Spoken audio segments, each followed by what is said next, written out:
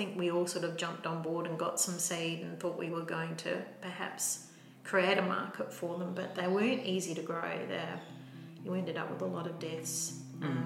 Unfortunately, the Pacific oyster is a lot more resilient, and even the sexless oysters that we get, or the summer oysters, we actually don't grow them now either, because summer oysters. they're an oyster that doesn't spawn.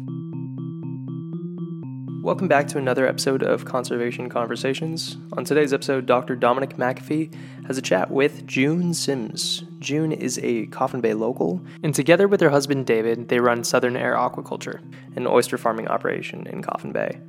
June speaks about her involvement in local conservation work, her experiences in oyster farming and in nature, and about the future of our local ecosystems here in Coffins. Without further ado, here's Dom and June.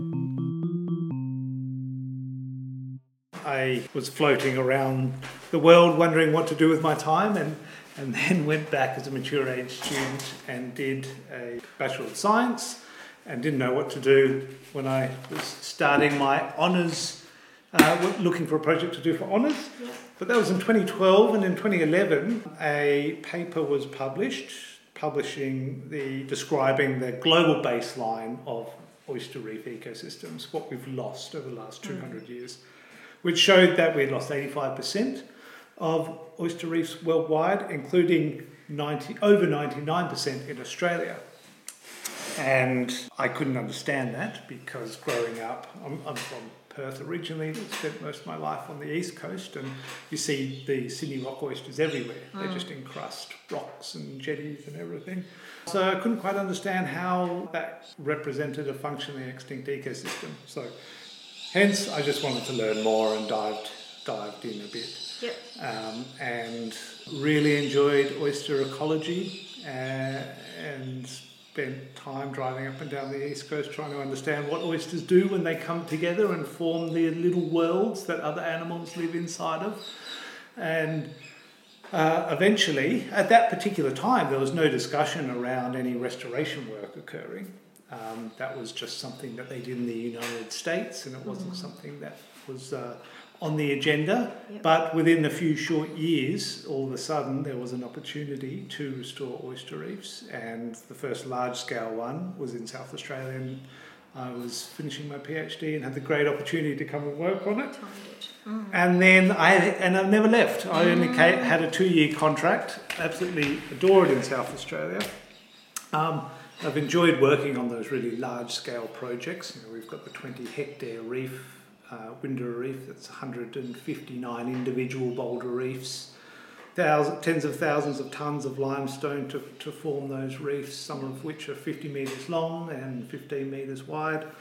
And I also noticed that those projects are being a little bit offshore. They can potentially be out of sight, out of mind. True. And the level of community engagement is a little bit challenging, because it's not easy for people to engage with offshore projects like that firsthand. So I'm very much interested in community-based restoration, and there's more and more of that happening around Australia. It's really quite exciting and could be really pivotal to meeting Australia and global conservation targets, which are really ambitious, necessarily so, and we're likely to fall far short of achieving them, but that's another story entirely.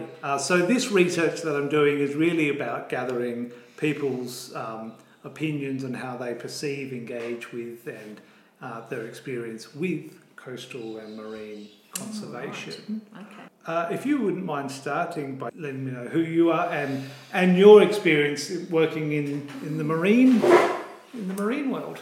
Well, my name is June Sims. I work with my husband David. We have been in the oyster industry since about 2000 as a couple. My husband's worked longer in the industry. He's also a crayfisherman in a past life before me. So he has a great love of the sea, and I have been his decky or work partner, I guess, in all of that. So we just love being on the water. We love to observe the water life. We love to observe the bird life. My husband's particularly interested in ospreys. And so we've been involved with their projects with putting up osprey towers and relocating nests, which has been great. That's only this year, that's been recent. That's Coast Care? That is the Friends of Osprey. Yeah, which is different again. Going back again, we had 2 children that went to Lake Wangaroo Primary School, and with that we've also been involved with any of their projects that they've done, whether it's been planting trees or just supporting them through that. Then they have now since left, of course, in their 20s.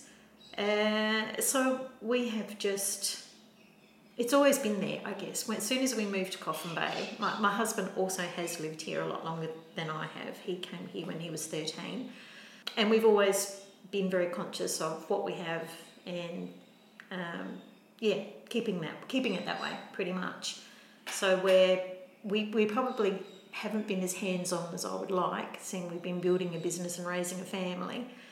But if there's an opportunity, like Kieran threw out the other day to make new seedlings for their projects coming up with Coast Care, and I was looking for something. So Sunday morning there I am, nurturing seeds. So really enjoyed it. Once again, just learning something new. But we just tend to keep our eyes open for opportunities to help where we can, I suppose. Yeah. That's fantastic. So you want to be engaging where you can, and it's where the opportunities allow. Pretty much. And can you tell me, are there any sort of specific personal or cultural influences that have sort of driven you to be that way, to seek those conservation opportunities out? I can't say for myself terribly. There's not, I'm a Port Lincoln girl. I haven't come very far, but I have travelled. And I guess once you have travelled, you realise Coffin Bay is a unique space in its nature and environment and what have you, compared to what you might see overseas, and maybe not getting the attention that it should, or population or things like that. So I guess you become aware that you don't want to lose what you've got. That's probably been my biggest influence, would be travel. I guess our friends when we were younger were probably influenced us too. I mean, we were a part of the original oyster growing group, and they're all friends of ours that started the oyster industry here. So there's been that connection, which is also has an element of conservation and awareness in the environment. Yeah, that's probably the 2 main things, I guess. I often wonder if I'd taken another pathway or didn't marry the man that I did, then I don't know whether I'd be as conscious as what I am. I don't know. It's very much the way, coming to Coffin Bay has just compounded it, and the industry that we're in, I think, because it is a green, clean industry, or should be a green, clean industry. Yeah. So you're very much a York Peninsula, Eyre Peninsula local. When you were younger, was there any discussion about how the sea should be, what conservation measures were needed to ensure? That's interesting, isn't it? There wasn't that kind of education. Even though when I look back at the year that I went to high school, I think 80% of the guys that I went to school with went into the fishing industry. Yeah, there was probably not that awareness then. And that has, I think, since come with our generation, with the care of, bycatch and that in the prawn industry. I've got friends in that industry, I've got friends in the tuna industry. Everybody's got a coxswain's ticket or drive bigger boats, I suppose, that I can think of. But it seems to be that my age group has kind of made those changes, I guess, in the fishing industry, if I look back. But at the time, there was very much... There was, not those discussions weren't happening, I don't think, at school or in my surrounds anyway. That wasn't the background I had at home as a family. We weren't involved in the fishing industry at all. That was Dad was an office worker.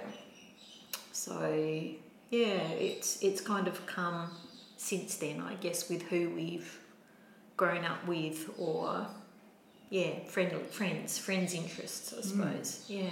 So I think you're saying that your friends in the fishing industry have sort of almost made their own taken their own steps to improve. I think, I can think of a couple that have certainly influenced change in the crayfishing industry, the prawn industry, definitely the oyster industry.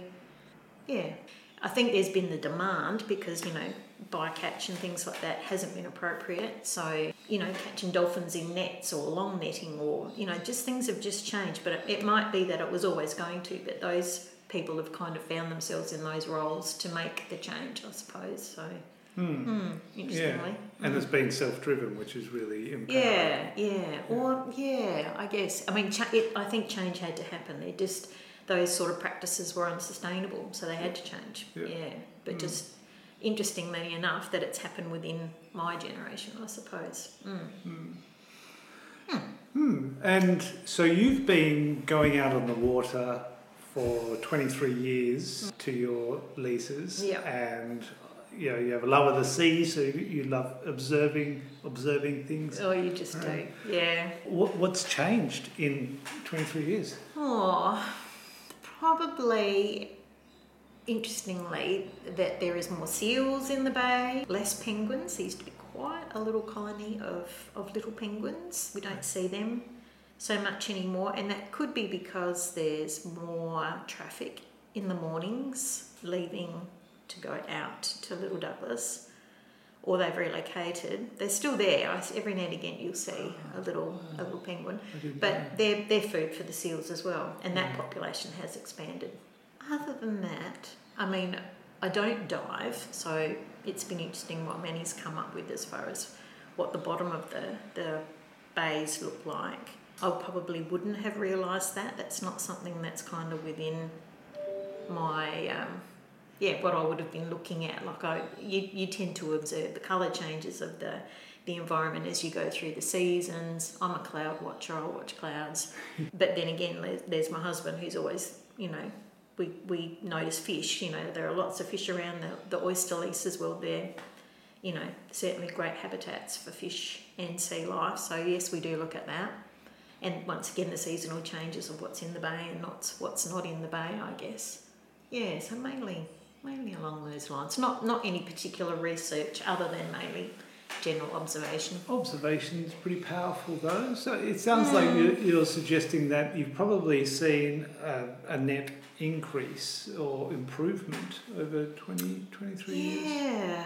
Well, then there's the razorfish, and I don't know whether that's an improvement, but they're here, and I've had various conversations as to whether that's just a cyclic thing or whether it's introduced. And of course, with the introduction of the oyster industry, there is that movement of stock from Cowell and Streaky Bay, which may have brought those things on baskets in baskets. So that kind of is interesting. Mussels, that's another one that comes and goes. But once again, I don't know whether we've been here long enough and observed for a long enough length of time to know whether it's a cyclic thing or whether it is an introduced thing.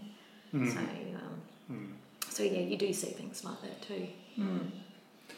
Yeah, there are multiple cycles. You've got your seasonal, you've got your decadal, and then you've got even longer cycles. Yes, that's right. I think what we have learnt over the last few decades of intensive research is how little we know, because there are these massive boom and bust cycles which can happen maybe only twice a century, and so hard to predict because marine systems are so dynamic and always changing. Yeah, I'm sure. Exciting systems to work in. And as an oyster farmer and somebody out on the water who's been in Coffin Bay a fair while, what did you know about the native oyster reefs? Not a lot. I guess other than the history that's provided. A book called When They Were Fishers. I have read that little section, particularly of oysters. It's the Bible. It seems to be. Peter Mitchell was hunting for historical information from various local older local identity. Sadly, we've lost them since, but there has been those conversations of what was here and that time of when they were dredged and what have you. And so I probably don't know as much as maybe I should. Yeah, and why they don't continue to live. I think there's a perceived thought that there is a disease or something that they get and that dies. I don't know if that's, don't know. I don't have the facts. I really do not know. No, but there's many showing that the shells are out there. You hit them. I think our Dead Man's Lease, I think, is quite big shells out there. Like you can feel it when you try and drive a post in for infrastructure and what have you, that there is shells there of whether it's as big as that or whether they're smaller. I'm not sure on that either, but there certainly were plenty of them at one point. The numbers are quite staggering, but the history is quite elusive. It's not really accessible. No, it doesn't seem to be. But the quantities that were taken out of these bays is just quite staggering. To me, as an oyster ecologist who's used to working on this patch scale and seeing the life that thrives within a small clump of oysters, it's impossible for me to extrapolate that to the scale of reefs that we would have had once upon a time. It's phenomenal. The bays would have been completely different because of that. Completely, yes, would have to have been. And do you have an interest in commercially growing the natives? We have tried. They don't technically, it's interesting, even though we've got these little ones here, they don't really like the system which we have, a hanging basket system online. They die. They just seem to be fairly fickle, I guess, to grow. And in the end, we did try them. We had a lot of seed come through, but it wasn't viable for us to continue. We're only a small grower, and to push on with that and then try and find a market to sell them through was, not viable for us. I get the sense I get is that there isn't really the market there. No. A few to high-end restaurants from time to time. There was a bit of excitement. Gosh, that would be, I think we all sort of jumped on board and got some seed and thought we were going to perhaps create a market for them, but they weren't easy to grow. You ended up with a lot of deaths. Unfortunately, the Pacific oyster is a lot more resilient. And even the sexless oysters that we get, or the summer oysters, we actually don't grow them now either because summer oysters? They're an oyster that doesn't spawn, so you can sell them through summer. Triploidy? Those ones, and we tried to grow, as you do, you try and experiment, and once again they seem to be a very fickle oyster too, and just would die before you could get them to a size that you could sell them, or they were not ever ready when you wanted to sell them in summer. So anyway, just one of those quirky things. And there are growers that persist with them. I don't know if there's anyone that persists with the native Angazi, but very few. But in the end, I think we sold most of ours for the tours because they wanted to show their clients or wanted to give them a taste of a native oyster, so they went that way. But that would be, good 10 years ago now, I think. How old? Do you know how old your Angazi were? These ones? No, the ones that you were sold at the end. I could not tell you. No. Like any oyster, there's ones that survive and ones that die, and I almost think we've got some big ones out there still that are still alive, but it's very unusual. There is signs, clues of the lost reef, and also that there is still a little bit of a heartbeat for the potential contemporary ones. We really didn't know what to expect when we first started looking at restoration in Gulf St Vincent. We did not anticipate much natural recruitment, so most of the focus was on hatchery rearing, which was challenging. but their natural recruitment has just been mind-blowing. And within 2.5 years, we do have a lot of sort of 70, 80 mil oysters. So that's excellent. 7 to 8 metres of depth. Yep. It's different between reefs, but some of our reefs, the densities of oysters, you're talking about close to 200 per metre squared, of about that 50 to 80 mil range after 2.5 years, which is... That's extraordinary. Just extraordinary. Absolutely. It can be done then. Yeah. Exciting. What do you think, as a Coffin Bay oyster farmer, what do you think about the idea of having a native oyster restoration here in Coffin Bay? Well, from an industry level, I don't think it affects us terribly, but on a conservation and the way things were kind of level, it'd be exciting to see it come back. I don't know quite whether they will just remain there or whether they intend to be farmed or what your extra intentions are. But anything that was naturally existing and could naturally exist again, I think is pretty exciting. Yeah. I can imagine there might be some oyster farmers who would be concerned about something, but I can't see any obvious negatives. We're not talking about enormous reefs that are going to compete for a food source or the farm stock. I can't imagine that being an issue. No, I don't. I haven't had that conversation, to be honest, with anyone else, other than hearing Lester speak at your first event. But I can't see how they wouldn't interfere so much with our production of work, other than like they've got this little bycatch that's happening, but that doesn't affect us terribly. They either make it through or usually they don't. They usually end up as dead shells, sadly, through the process of grading and that sort of thing from our own stock. So So you don't need to periodically bring your stock in to clear off overcatch? We do. Mainly it's for grading. The Pacific oysters we just grade for size so that your front runners are ready for sale as they get to size, and your smaller ones get a better room space to grow again.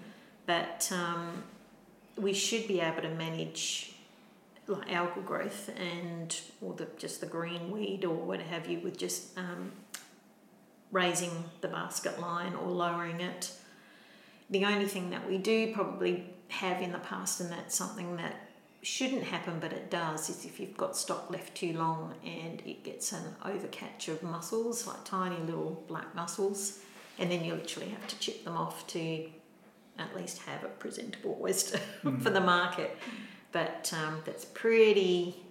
If you're on top of it, it shouldn't happen. But because the turnaround is so quick months-wise, like we can sell oysters pretty much at 12 to 18 months. So if you've managed your stock well, there shouldn't be any issue with that. Who do you sell 12-month? Well, within that... The oysters are ready at 12 months normally to be able. You can sell them at a bistro size or if they're a plate size. Yeah. But 12 months. That's fantastic. It's the growth out there. It's the nutrient in the water, and particularly Little Douglas. It's a very good growing area. Yeah. As to whether we do, sometimes you're looking now, particularly with transport and that, like you're looking for shell condition as well, so you can't sell.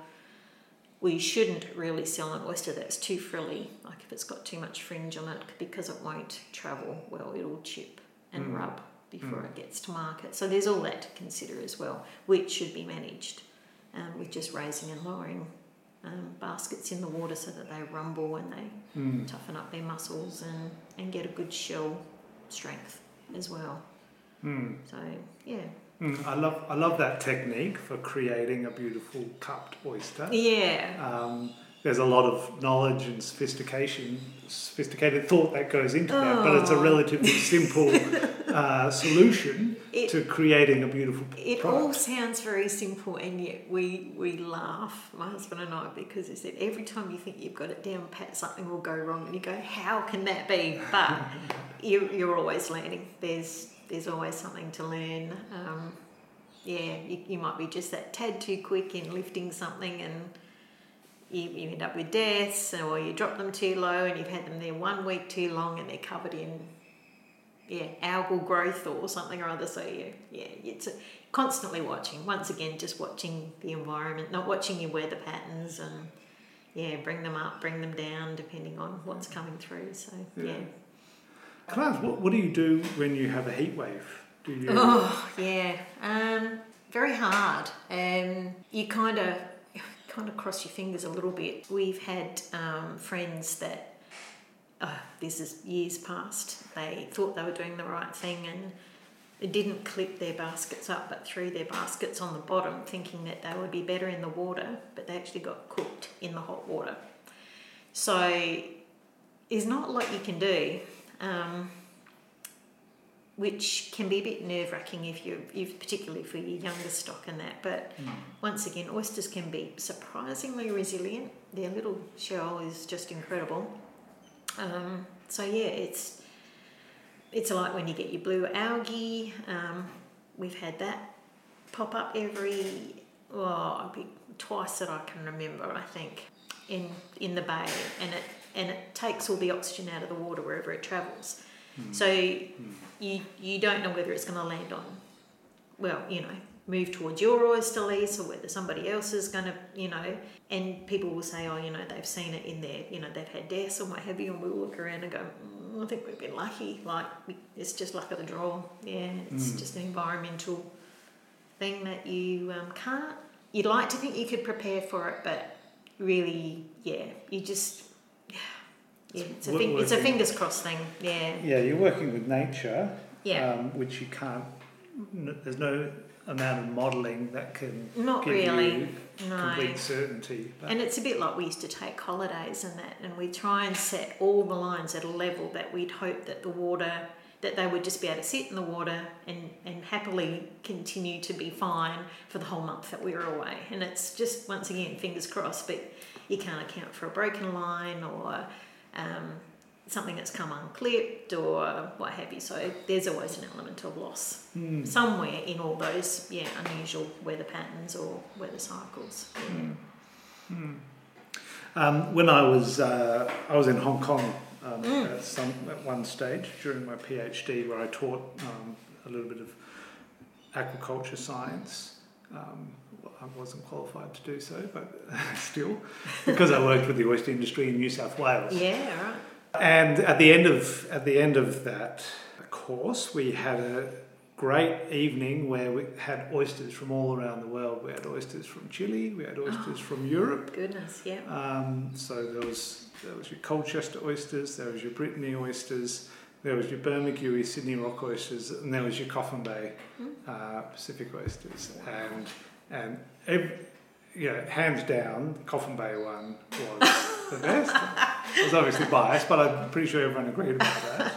I didn't try the local oysters because I'd been living in Hong Kong too long and working in the marine environment. That's hard, But it's everybody knew about the Coffin Bay oysters anyway. Yeah. And they probably wouldn't even be aware that there's a state called South Australia or an Eyre Peninsula, but they know Coffin Bay.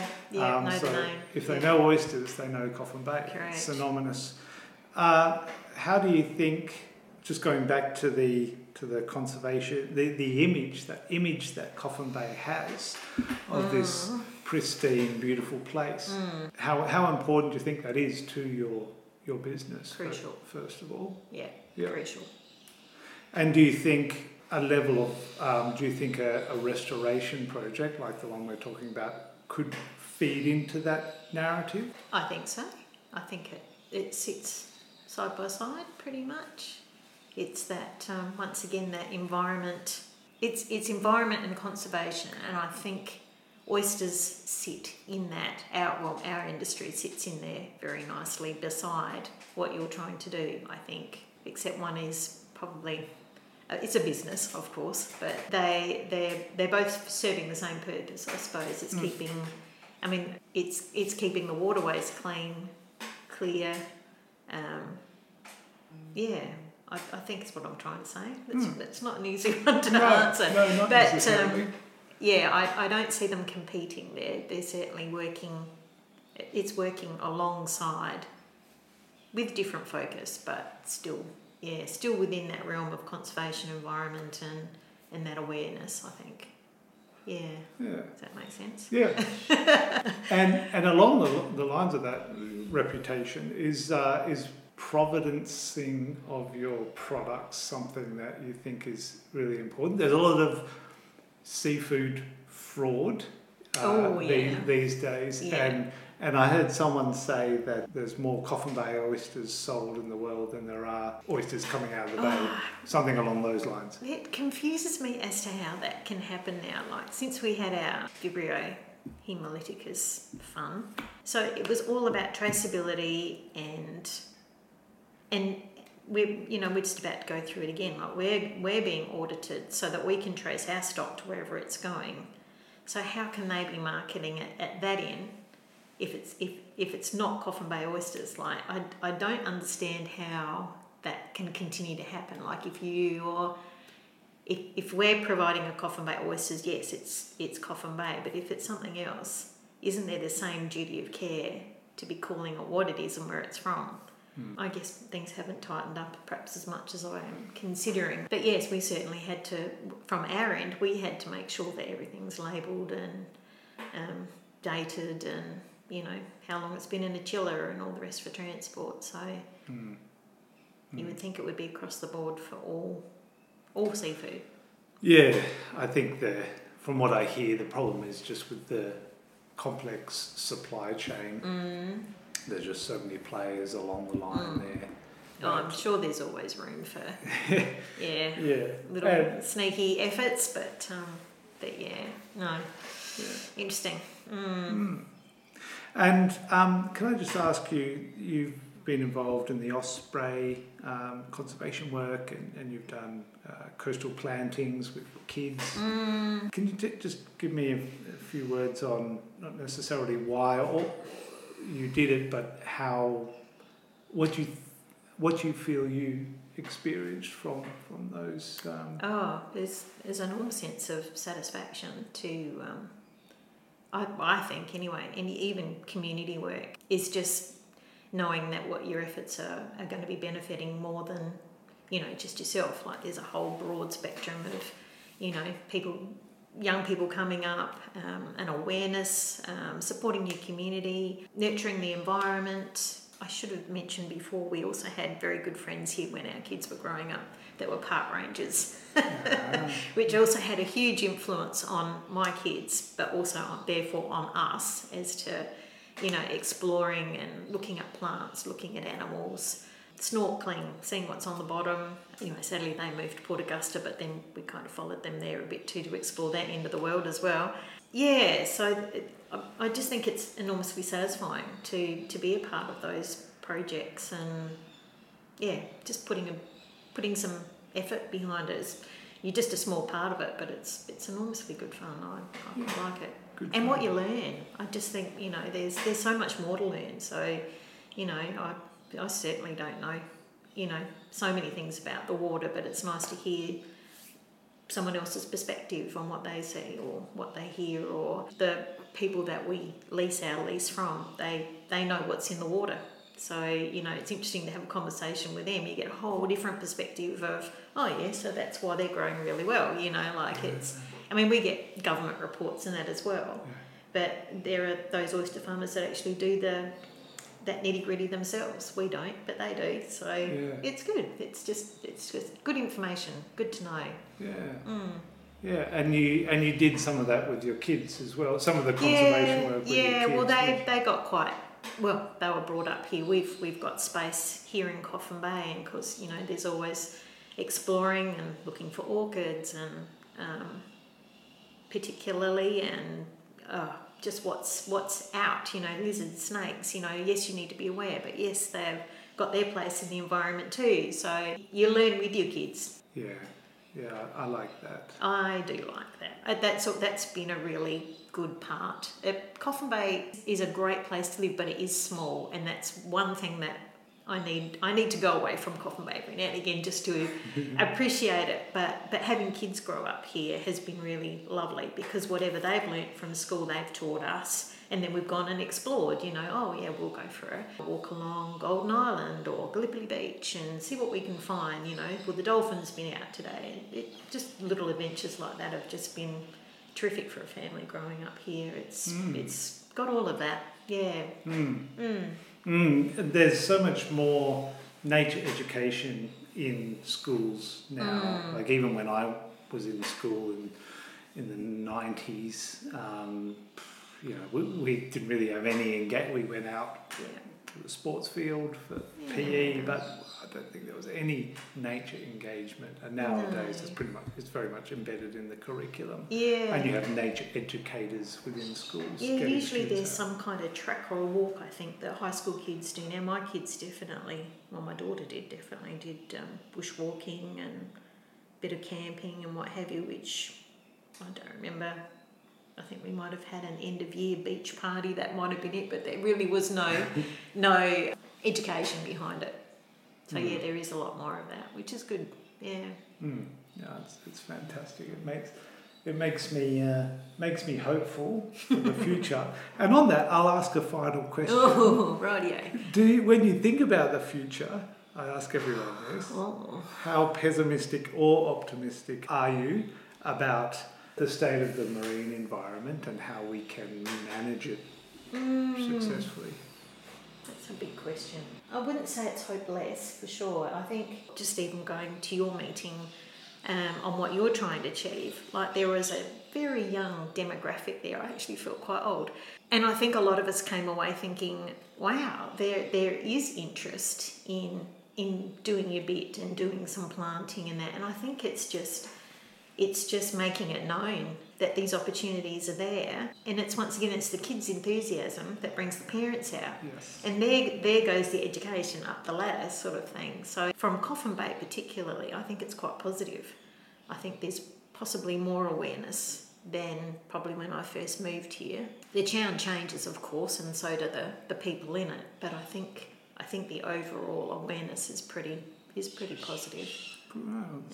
That's great to hear. Sometimes, people don't realise how good they've got it on the doorstep. Oh, yeah. But then there's also some people are very protective and aware of their backyard. Yeah, they are, and there is that element here too, and there's also the older element that can remember how it was when they would have first moved here, and but you've got to find that balance. I think, like, you can't stop progress, but can you do it?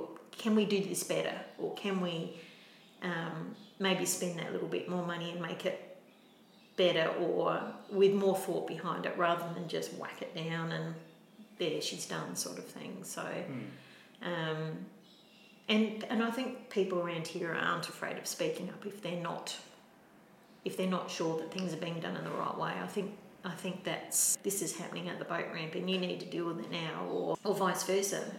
Karen was saying that council had extra funds, so now there's money for her to do work on other projects or get plants ready for other projects.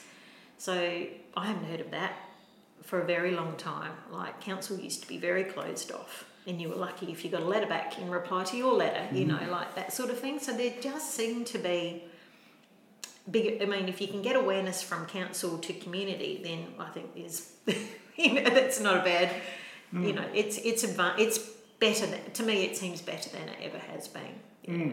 Oh, it's great to hear. Yeah, it's really good to hear. I think there's an awareness that from governments that they can't do everything. No. And that where people have the opportunity to contribute, governments are happy for that to a certain extent. It also makes them nervous at the same time. Oh, of course. Yeah. Because accountability liability and all of that. A long history of sort of people dropping washing machines off to create their own reefs. Yes, I know stories of those. Yeah, I'm sure you do. Yes, various car bodies out there somewhere. I think there's a good fishing spot that's got a car body out there. Goodness knows how they did it. But anyway. Well, I think you nailed it, where it's about providing opportunities that people can engage with. Yeah, I think so.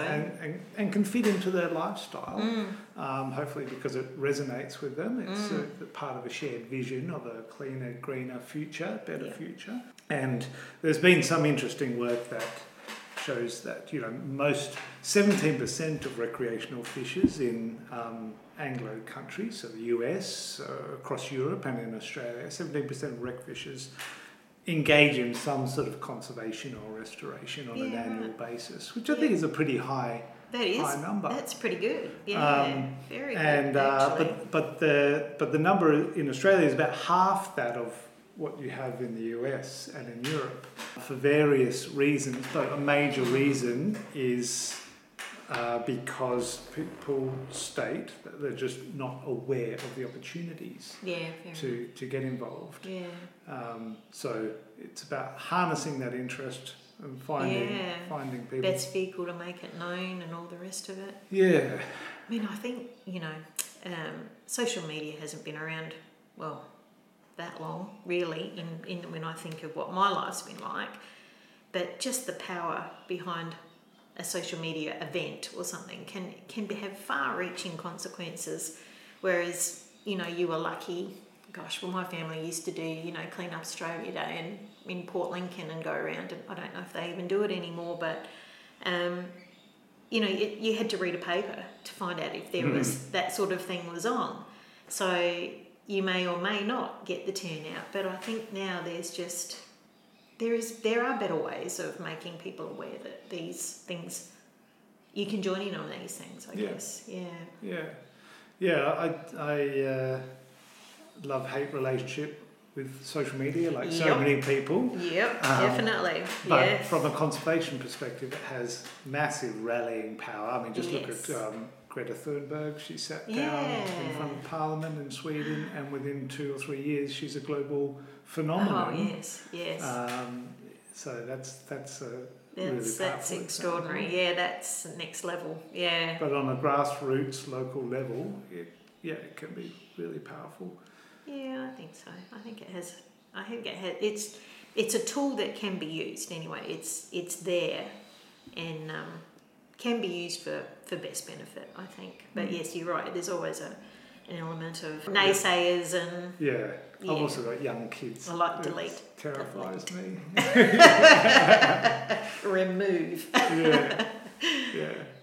No, I'm also one of the admins on the Coffin Bay notice board, and we're constantly having discussions about the ethics behind certain, because we seek pre-approval, I suppose. So if something doesn't meet standards, we're sending it back to people, hoping that they'll read their messages and see why we've rejected their post. But it's a digital message board you're talking about. It's the social media one. Yeah, so it takes 4 of us to manage that because of the complexities of community as much as the scammer. We're having lots of scams trying to whack things on. It's just constant when it's like, have you seen this? What do you think of that? But it's just trying to, once again, do the greater good for the community, so you're not sucking somebody else into these awful, scammy things. So anyway, bit of fun. So yes, I'm learning all the time with that too. You're doing your bit for community. Oh, do plenty. Yeah. Well, thank you very much for that. That was wonderful. Oh, I don't know if there was much in it that was super helpful, but anyway, it gives you a bit of an overview, I suppose. It really does. That was Conservation Conversations with Dr. Dominic McAfee and June Sims. Huge thanks to June for lending your time and knowledge, and I hope you enjoyed their chat. If you're after more information, you can find it at coffinbayoysterreef.org. On the site, you can find links to scientific articles, sign up to our newsletter to receive updates about the project, and directly donate to our community-led citizen science program. You can follow the project on Instagram and Facebook at Coffin Bay Scuba Co. and follow Dom at Twitter at Dominic McAfee6. You can also find the links to all of the socials at coffinbayoysterreef.org. Another way you can support the project is by rating 5 stars on the podcast and by sharing it with a friend. The more rating and support we can get for this project, the more good we can do for our ecosystems.